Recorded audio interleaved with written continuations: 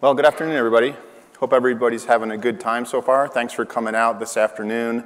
My name is Don Morrell. I lead solutions architecture for something called the Alexa Voice Service, which we're going to talk a lot about today.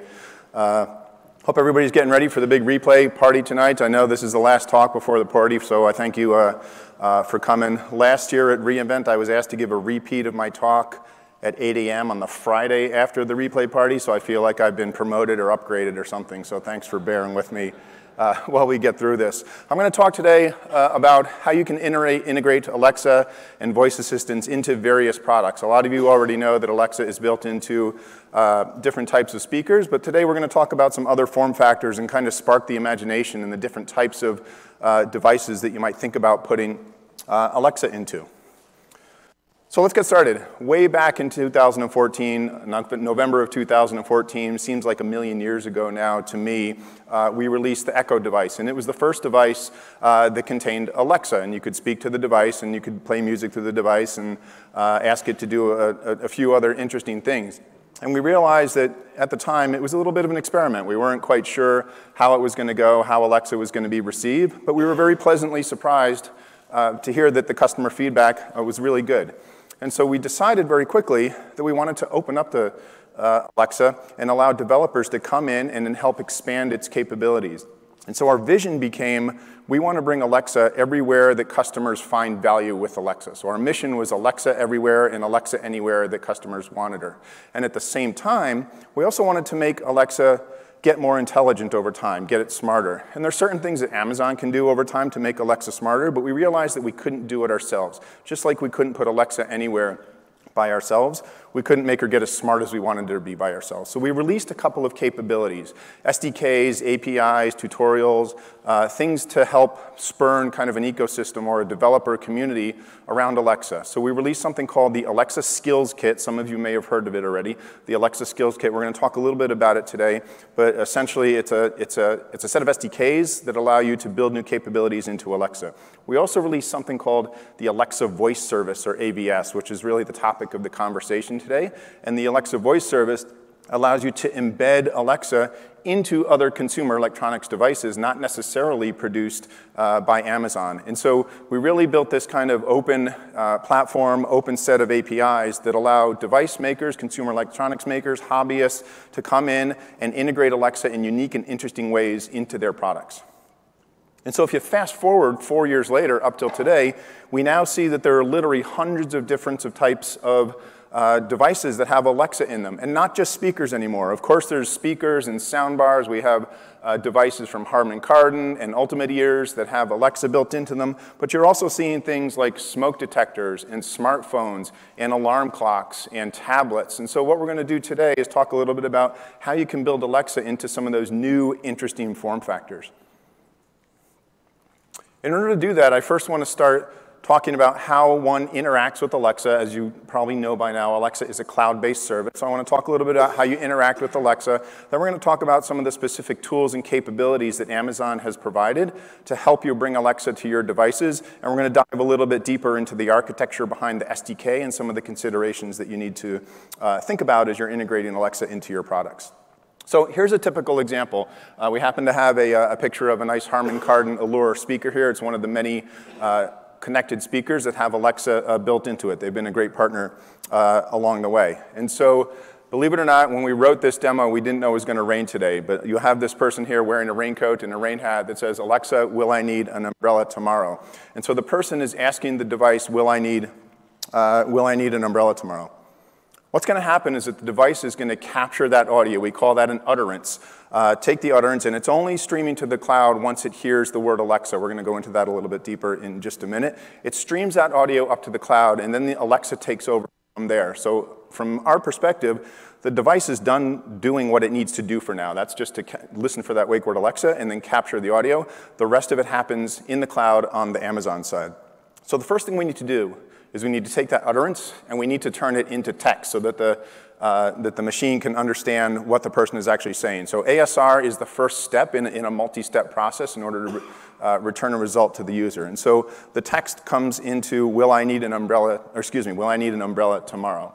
Now, turning speech into text is a relatively straightforward exercise today.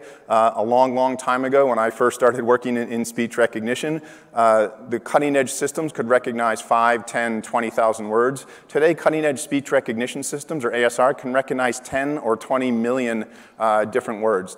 Does that mean we solved the language understanding challenge? Not even close. The hard part really comes in what we call NLU, or natural language understanding.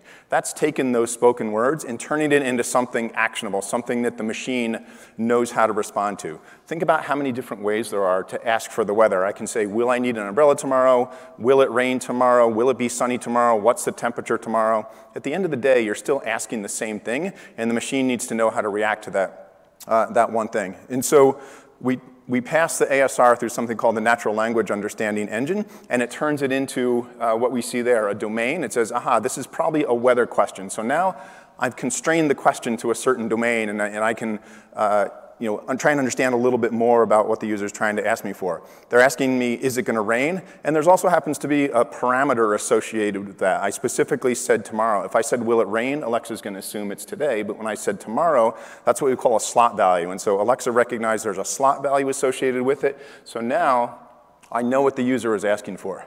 The next step to do is to pass it off what we call a skill. And as I said before, a skill is simply something that Alexa knows how to do. Fundamentally, there's two types of skills. There's intrinsic skills, which are things that Amazon has built into Alexa.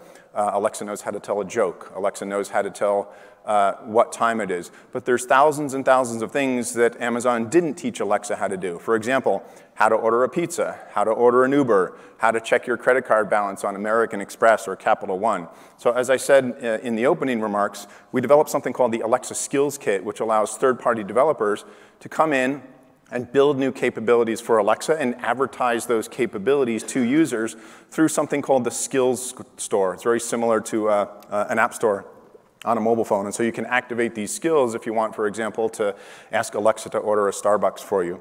And so in this case, Alexa had determined that the skill that it needed to invoke was a weather skill. And so she passes off all that information, the request for the weather and the slot value of tomorrow to the weather skill, and now the weather skill is essentially the business logic and knows how to respond to that request. And so the last step is to really take the response. The weather skill is going to spit back some text that says no rain is expected in Las Vegas tomorrow, which as of yesterday would have been a lie, but hopefully it's true today. And we turn it into speech now. We convert it from text to speech, and then we send the response back down to the device, and the device simply plays the audio back out to the user, and the interaction is done. Again, the processing on the device is relatively lightweight compared to all of the heavy lifting on the NLU side that Amazon takes care of in the cloud for you. Not only do we have the ability to talk directly to the devices and have the audio going back and forth up, we also have another class of devices called Works with Alexa devices. These are essentially all the smart home devices that can be controlled by Alexa.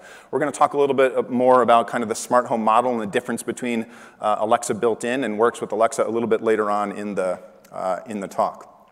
But in this case, just really quick, when I say, Alexa, turn on the living room lights, it goes through a similar set of orchestration steps, ASR, NLU, but in this case, there's a specialized skill called a smart home skill. And so Alexa recognizes that this is a smart home skill and that you have a Philips light bulb somewhere in your Alexa profile, and so it hands off the request to the Philips Hue skill, and from there, there's another set of data transfers and paths that happen in order to make not only the device say, okay, turning on the light, but also to actually turn on the light. And so when you put that all together, today we have a developer system and an ecosystem that is growing very quickly. Alexa is supported today in 14 countries. There's over 100 devices today that have non-Amazon produced devices that have Alexa built into them. There's over 5,000 smart home products that work with Alexa. Today there's over 50,000 skills available in the skill store, and there's hundreds of thousands of developers that have registered at developer.amazon.com to work either with Alexa skills or to work with the Alexa voice service. And so what that means for you as a device maker, if you're bringing Alexa into your device or bringing Alexa to your customer, Alexa is going to continue to get smarter over time without you necessarily having to do anything. As new music providers are onboarded to Alexa, as new smart home providers are brought into Alexa, as developers develop new skills, those capabilities automatically become available to your customers and users of your device because, again, all of that happens in the cloud, and the device is simply responsible for sending the audio back and sending the audio up and receiving the responses back. So that's a really great benefit to bringing Alexa into your device. So let's go into a little bit more detail now on how you actually go about putting Alexa into your device. If you wanted to take the simple approach, and we've actually had some people do this, you could just build a plastic mount, screw it on the ceiling, and stick a dot into it. But that's not what we're here to talk about today. We're here to talk about you as device makers, as hardware manufacturers, actually building Alexa into your custom product. And so the first step, as we spoke about in the opening example, that you need to do when you're interacting with Alexa, of course, is collect some audio. You need to listen to the audio from the user. And in some of the early studies that we've done with Alexa and some of the work that we've done with our AVS partners, we found that far-field audio, the ability to detect the user from across the room, is really the magical experience that users are looking for. That's opposed to, say, a push-to-talk model where I might have to push a button on a device, or I might have to my phone right up to my face in order to interact with an agent. Being able to speak to my Echo or my third-party Alexa product from across the room is really where the magical experience happens. But it brings a lot of challenges with it, right? The farther you are from the device, the more possibility there is for ambient noise, the lower the audio signal from the speaker is going to be. And so there's some things that you need to think about. The first thing you want to think about is the audio front end. And so you've got a set of hardware, a set of microphones, you have a DSP with various audio algorithms that are running on it to help clean up that signal and get the best, cleanest signal up to the cloud so that Alexa has the best shot at doing ASR and NLU against that utterance.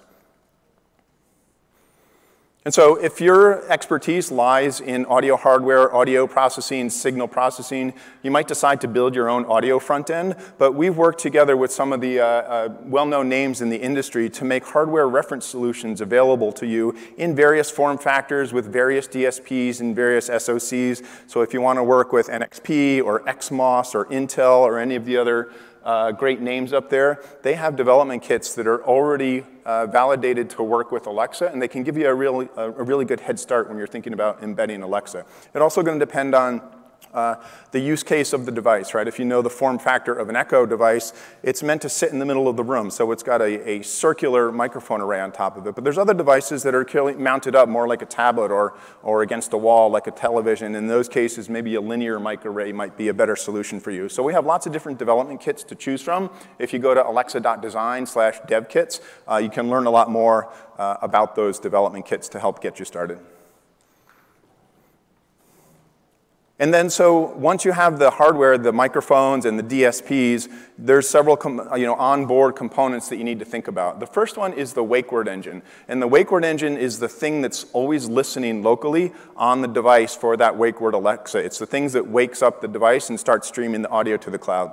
A lot of people ask me, is Alexa always listening? And the real answer is sort of, right? The device itself is listening for that wake word Alexa, but nothing is going up to the cloud until Alexa hears that trigger word. In addition, once you start streaming up to the cloud, we actually take a second pass at the wake word. So we listen for that wake word again. It's called cloud-based wake word validation, so that we can apply a lot more processing horsepower in the cloud and really understand if the user said the word Alexa or if maybe it was just a false wake up, right? And so we take that second pass to help build that customer trust, and we'll actually shut the connection down. We'll tell the device to shut the connection down if in turn the user didn't really say Alexa. Maybe they said, my sister got a Lexus for her birthday, and the cloud was smart enough to figure it out, but the onboard wake word engine wasn't. The second thing that we have on the device is the SDK. We're going to talk a lot about the SDK that Amazon has developed to make it easy. It abstracts away a lot of the lower level APIs and the JSON parsing and all of the complexity that comes with interacting with Alexa. And then the third one, of course, is that you need a connection to the cloud, right? In order to talk to Alexa, it's a cloud-based service.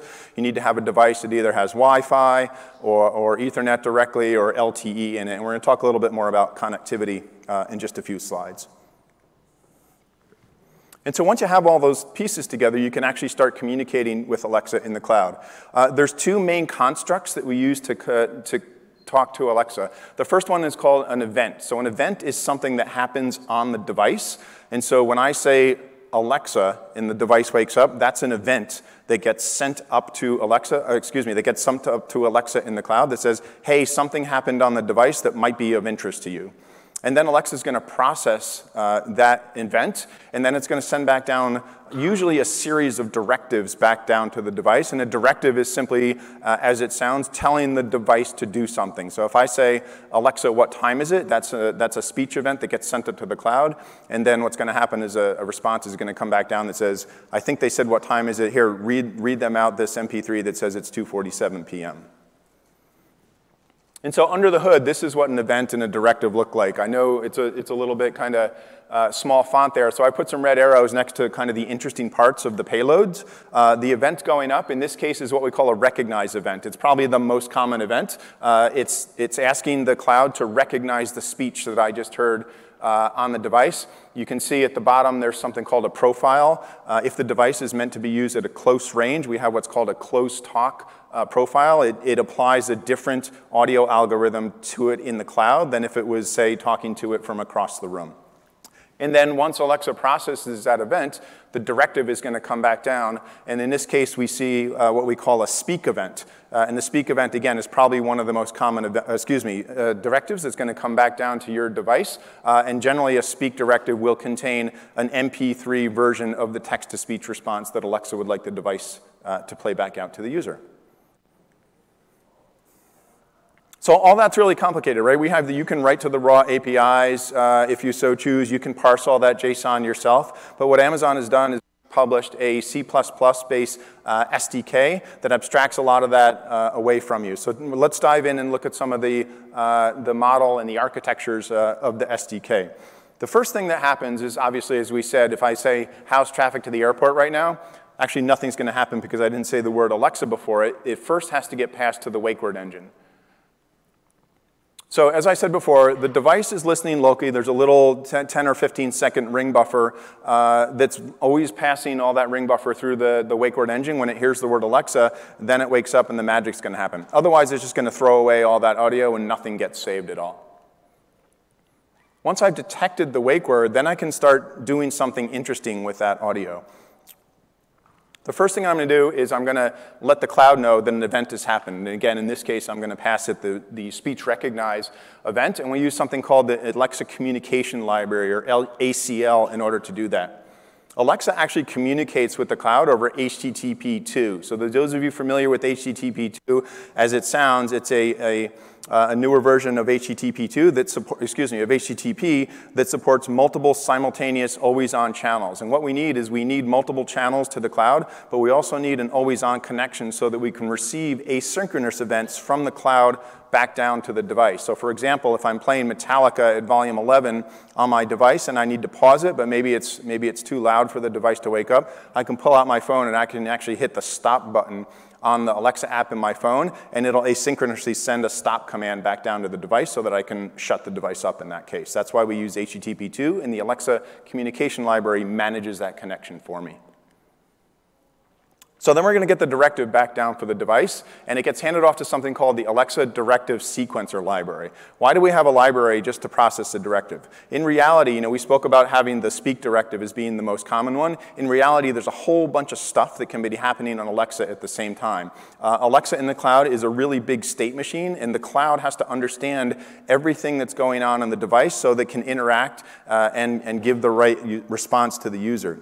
From there, it gets handed off to what we call capabilities agent. And a capability agent is simply an abstraction of something my device knows how to do. My device hopefully knows how to speak audio back out to the user. It probably knows how to stream music as well from a streaming URL. It knows how to trigger an alarm. Maybe it has a camera. Maybe it has some other type of sensor or capability that Alexa knows how to control. And so the capabilities agents are the abstractions of the thing that the device knows how to do. And then we have the final component, which is the Alexa Focus Manager. And the Focus Manager tells Alexa, as it sounds, what should be in the foreground. What do I want you to do next if there's multiple things happening at the same time? For example, again, let's say I'm going to watch a game and I want to play some music before the game starts. So I ask Alexa to play Metallica at volume 5. I throw a pizza in the oven and I say, Alexa, set a timer for 20 minutes. Well, when that timer fires, I want the audio of the timer to take a higher order than I want it to stop playing Metallica and play the timer back to me, not wait till my song or my track or my playlist finishes before playing the timer, otherwise I'd have a burnt pizza.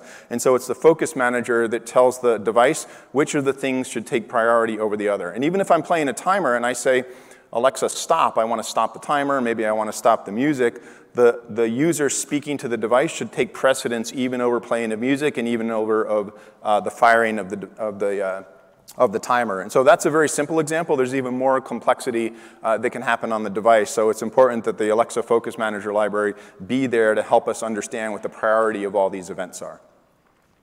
And so after all that happens, in this case, back to the beginning of the example, we're saying, how's the traffic to the airport? Eventually, we get that text-to-speech response. We get the speak response. And then that gets handed off to a media player. Most of the time, the media player is going to be provided by you, the device maker, and the media player needs to play that MP3 file back to the user. Maybe it needs to play some ringtone because the alarm went off, or maybe it has to stream a URL from the cloud if somebody has to play some music from Spotify or iHeartRadio, for example. And so that's the device SDK. Again, you can do that all yourself if you want to, but the SDK is freely available on GitHub, so it's a great way to get started. Between the device SDK on GitHub and the development kits that we've spoken about, it can help accelerate bringing Alexa to your product. If you want to take it even to the next level, we have a series of solutions partners, solution providers that can help you accelerate even quicker. There's some systems integrators out there that have gone through the heavy lifting of integrating Alexa into various application chips. So let's say you're developing a speaker, for example, and you need some help not only with the Alexa stack, but with the audio stack as well and with the playback stack. There's systems integrators out there such as LinkPlay and Sugar and DTS who have done most of that for you. So you can actually start with their modules, their connected speaker module, and you can really help accelerate getting a device to market quicker. And then perhaps the quickest way to get a device to market is through what we call an original design manufacturer, an ODM. And an ODM essentially creates white-labeled versions of consumer electronics products for you. So if your company's skills lie more in distribution and in marketing, you can actually work with an ODM to take one of their prefabricated Alexa-enabled devices, slap your logo on it, and start selling it on Amazon.com. It's a very quick way to get started selling Alexa-enabled products. So that's kind of the core Alexa software development kit and the tools and the capabilities that you have. What I want to do now is talk about a couple of different form factors that are interesting to us and hopefully you'll find interesting to you. Let's start with headphones. Headphones is a fairly new space for us, but it's been obviously one that the customers have been asking for a while. Earlier this year, we released something called the Alexa Mobile Accessories Kit. And so what this does is it moves a lot of the AVS client functionality from the device itself into a mobile phone. If you think about a set of headphones, they don't necessarily have a lot of processing power. Maybe they don't have enough capability on them to detect a wake word or to run the full SDK. And so what we've done is we moved the client to the mobile phone. And so if you've got a device, either a headphone or maybe a Bluetooth-only speaker that you want to use with Alexa, you can communicate over Bluetooth back to the phone and interact with Alexa through the headphones or through the Bluetooth speaker that way. So in essence, the phone becomes the connection to the cloud, and all the client logic moves to the phone.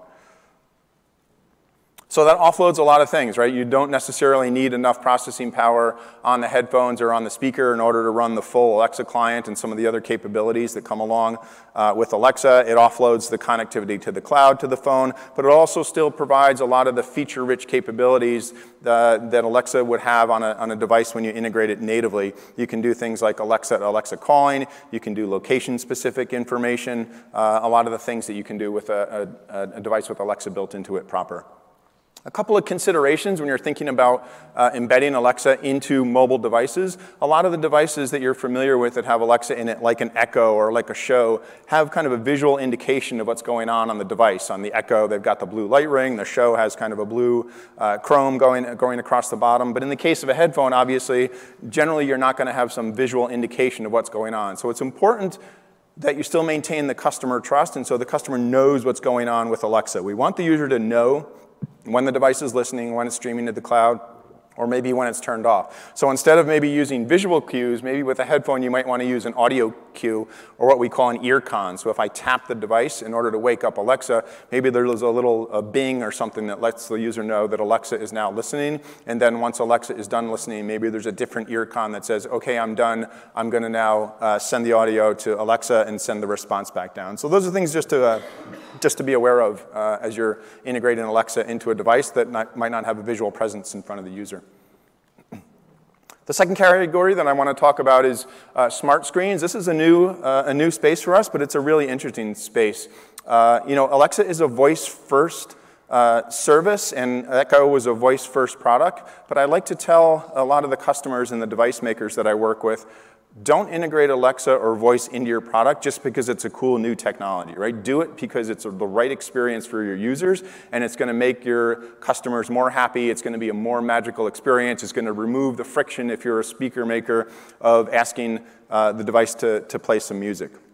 But in a lot of cases, a visual interactive element is going to make it for an even more delightful experience. And so we want to encourage people, when you're able to have a visual element to your device, that you think about doing that as well. We've released some new capabilities that can help with that. But for example, if I'm enumerating over a list or a calendar, it's really hard if I've got 15 things on my shopping list to go, Alexa, what's on my shopping list? And just wait and have her read off all those 15 things. And so in that case, incorporating a visual element, so instead of saying, read my shopping list, I can say, Alexa, show me my shopping list, and then I can scroll up and down on it and see the items. It really enhances a lot of the capabilities of Alexa in a delightful way.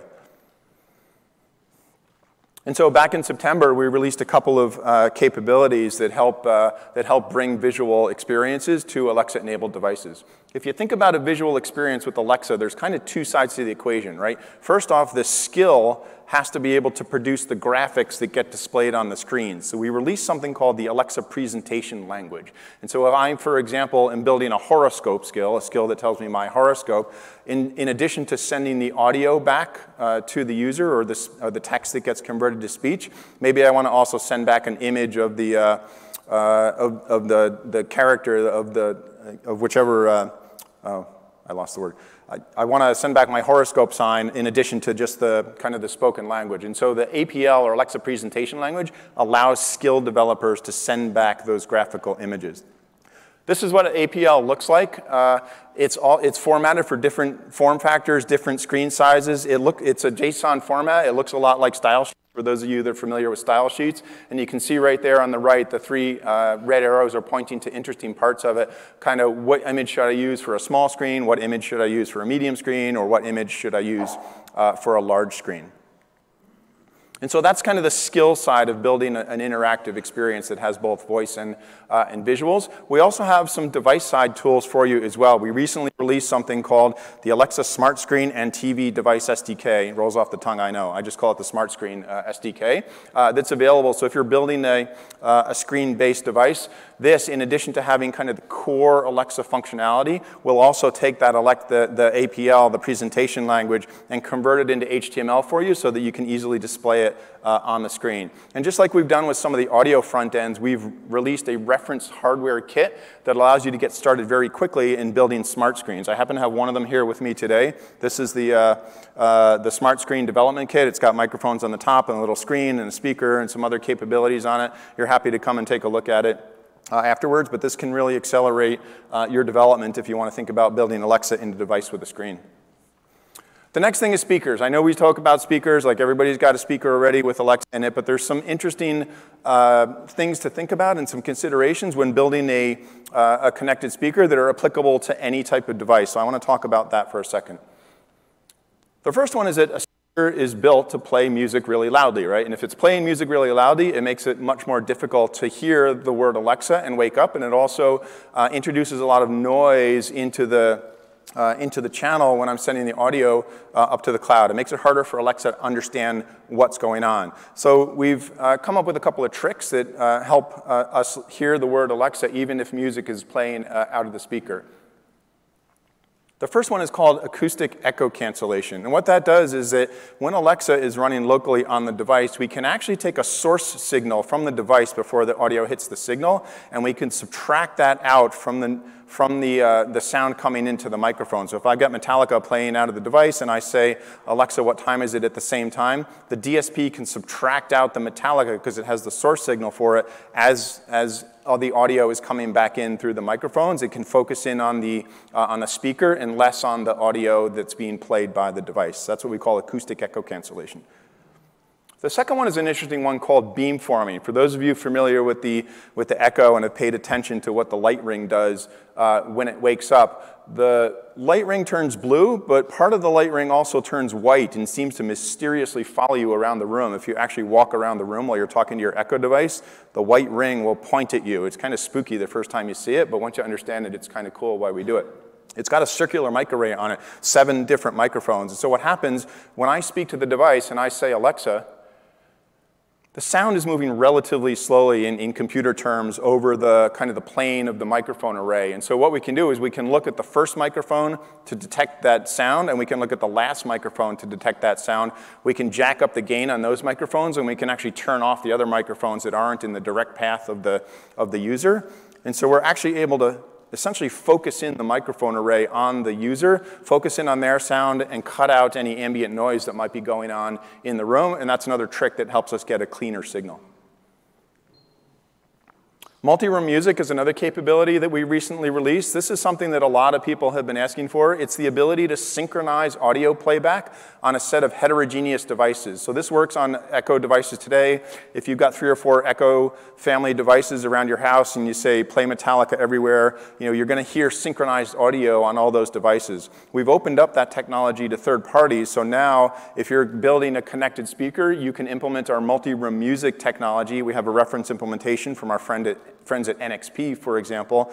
And so if you've got a speaker and you have an Echo and I say play Metallica in the living room, the MRM technology will actually synchronize the playback of the audio on multiple of those Alexa-enabled devices. It's pretty cool technology. The next device I want to talk about is Alexa for televisions, obviously very closely related to smart screens, but there's some different use cases there. As you're watching television, there's a couple of things that you expect Alexa to be able to do on your television. Things like powering it on or off, changing the channel, tune to CNN, change the volume, change the input to HDMI 2. So in order to enhance the television viewing experience, we released something called the Video Skills Kit. And as it sounds, that's a skill that a television maker or maybe a cable company would implement that allows Alexa to control the capabilities of a set-top box or of a television. And there's a couple of systems integrators out there, companies you might have heard of, like Aris, Cisco, Discvision, Technicolor, companies that make set-top boxes that have these reference implementations already available if you're interested in building Alexa into a television or, say, a set-top box. The next category I want to talk about is smart home devices. And this is an interesting category. It's a very broad category. It includes not only the speakers that we've talking about, but things like smoke detectors or thermostats or door locks or even robots. I consider roughly a robot to be part of the smart home. It's a cloud-connected device in my home. Today, as I said earlier on, there's over 5,000 different smart home devices today that can be controlled by Alexa. Things like GE, Sony, Lutron, SmartThings from Samsung, Wemo, Honeywell, and many others. So when I say, Alexa, turn on the lights, those devices know how to react to that, and Alexa can control those devices. This is a quick architectural diagram of how a smart home device might work with Alexa. As you can see on my right, you have in the blue is the Alexa cloud, and on the left is what we call the device cloud. This is a cloud that the device maker uses to control that system, right? To turn the light on or to turn the light off. Here's a sample architecture, of course, on AWS. Hopefully, if you're building a smart home device, you'll consider using AWS for it. But there's a couple of things to consider.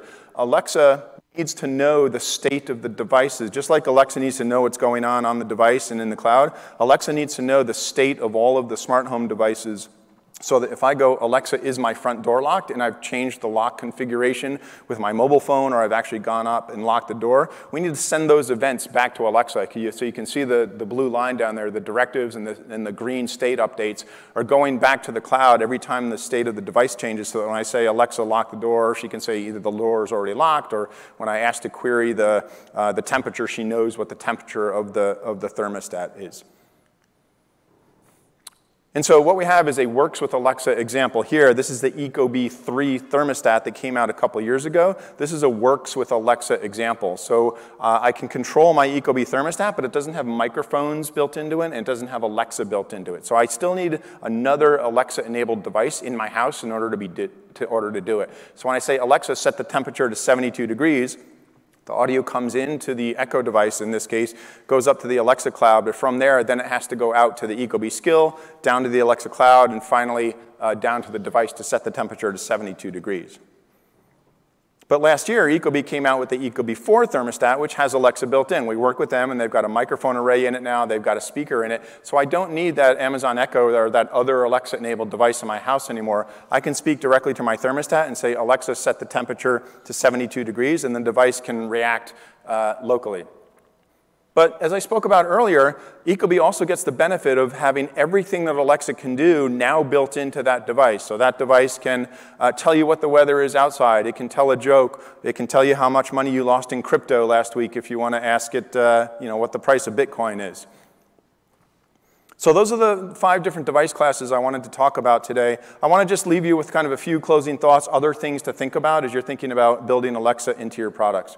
Perhaps the most important thing, if you walk away with one thing today, it's make sure you maintain that customer trust. Everybody's heard horror stories about IoT devices and smart devices getting hacked and people building botnets from them. And so we want to make sure that we're continuing that customer trust. Customers trust Alexa, they trust Amazon, and so we want to make sure that we continue that trust. And so we published a set of security guidelines, things like using TLS 1.2, making sure you have an OTA capability, making sure that you're planning proactively for security incidences. So if you're thinking about building Alexa into your device, make sure you visit alexa.design/security and think really hard about the security of the device. There's a lot of trust that has to go into a user speaking to that device and having it available in their home. The second important thing here is to test your product, right? We have a set of functional guidelines, a set of UX guidelines, a set of security guidelines that we publish to help you understand how you want to test the device and make sure you've got a delightful user experience.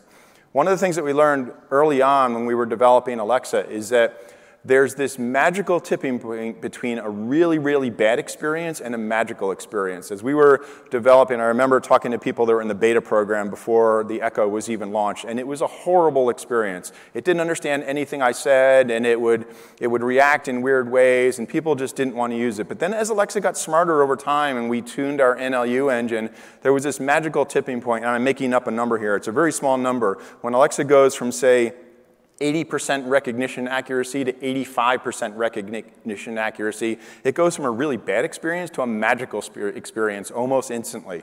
And so testing is really important to make sure that you're doing a delightful user experience. For those of you that haven't seen it, there's a really funny video on YouTube about 2 Scottish guys stuck in a voice-activated elevator that shows you what can go wrong when you don't test your speech recognition system. So if you have time, I encourage you to check it out. I didn't have time to show it today, but it's a really funny video.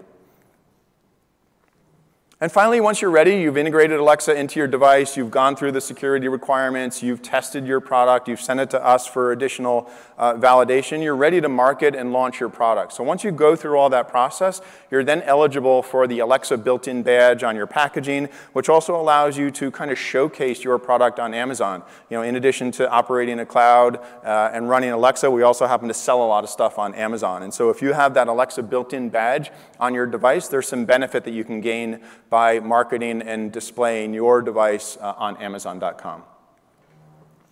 And so if you want to get started, there's a couple things that you can do. I encourage you to visit alexa.design/AVS tutorials. There's a GitHub project that can allow you to run Alexa on a Raspberry Pi in just a couple hours. So please, get started. Everything is open and freely available to you. You can jump in and start using it and start playing with it and really come up with some creative design.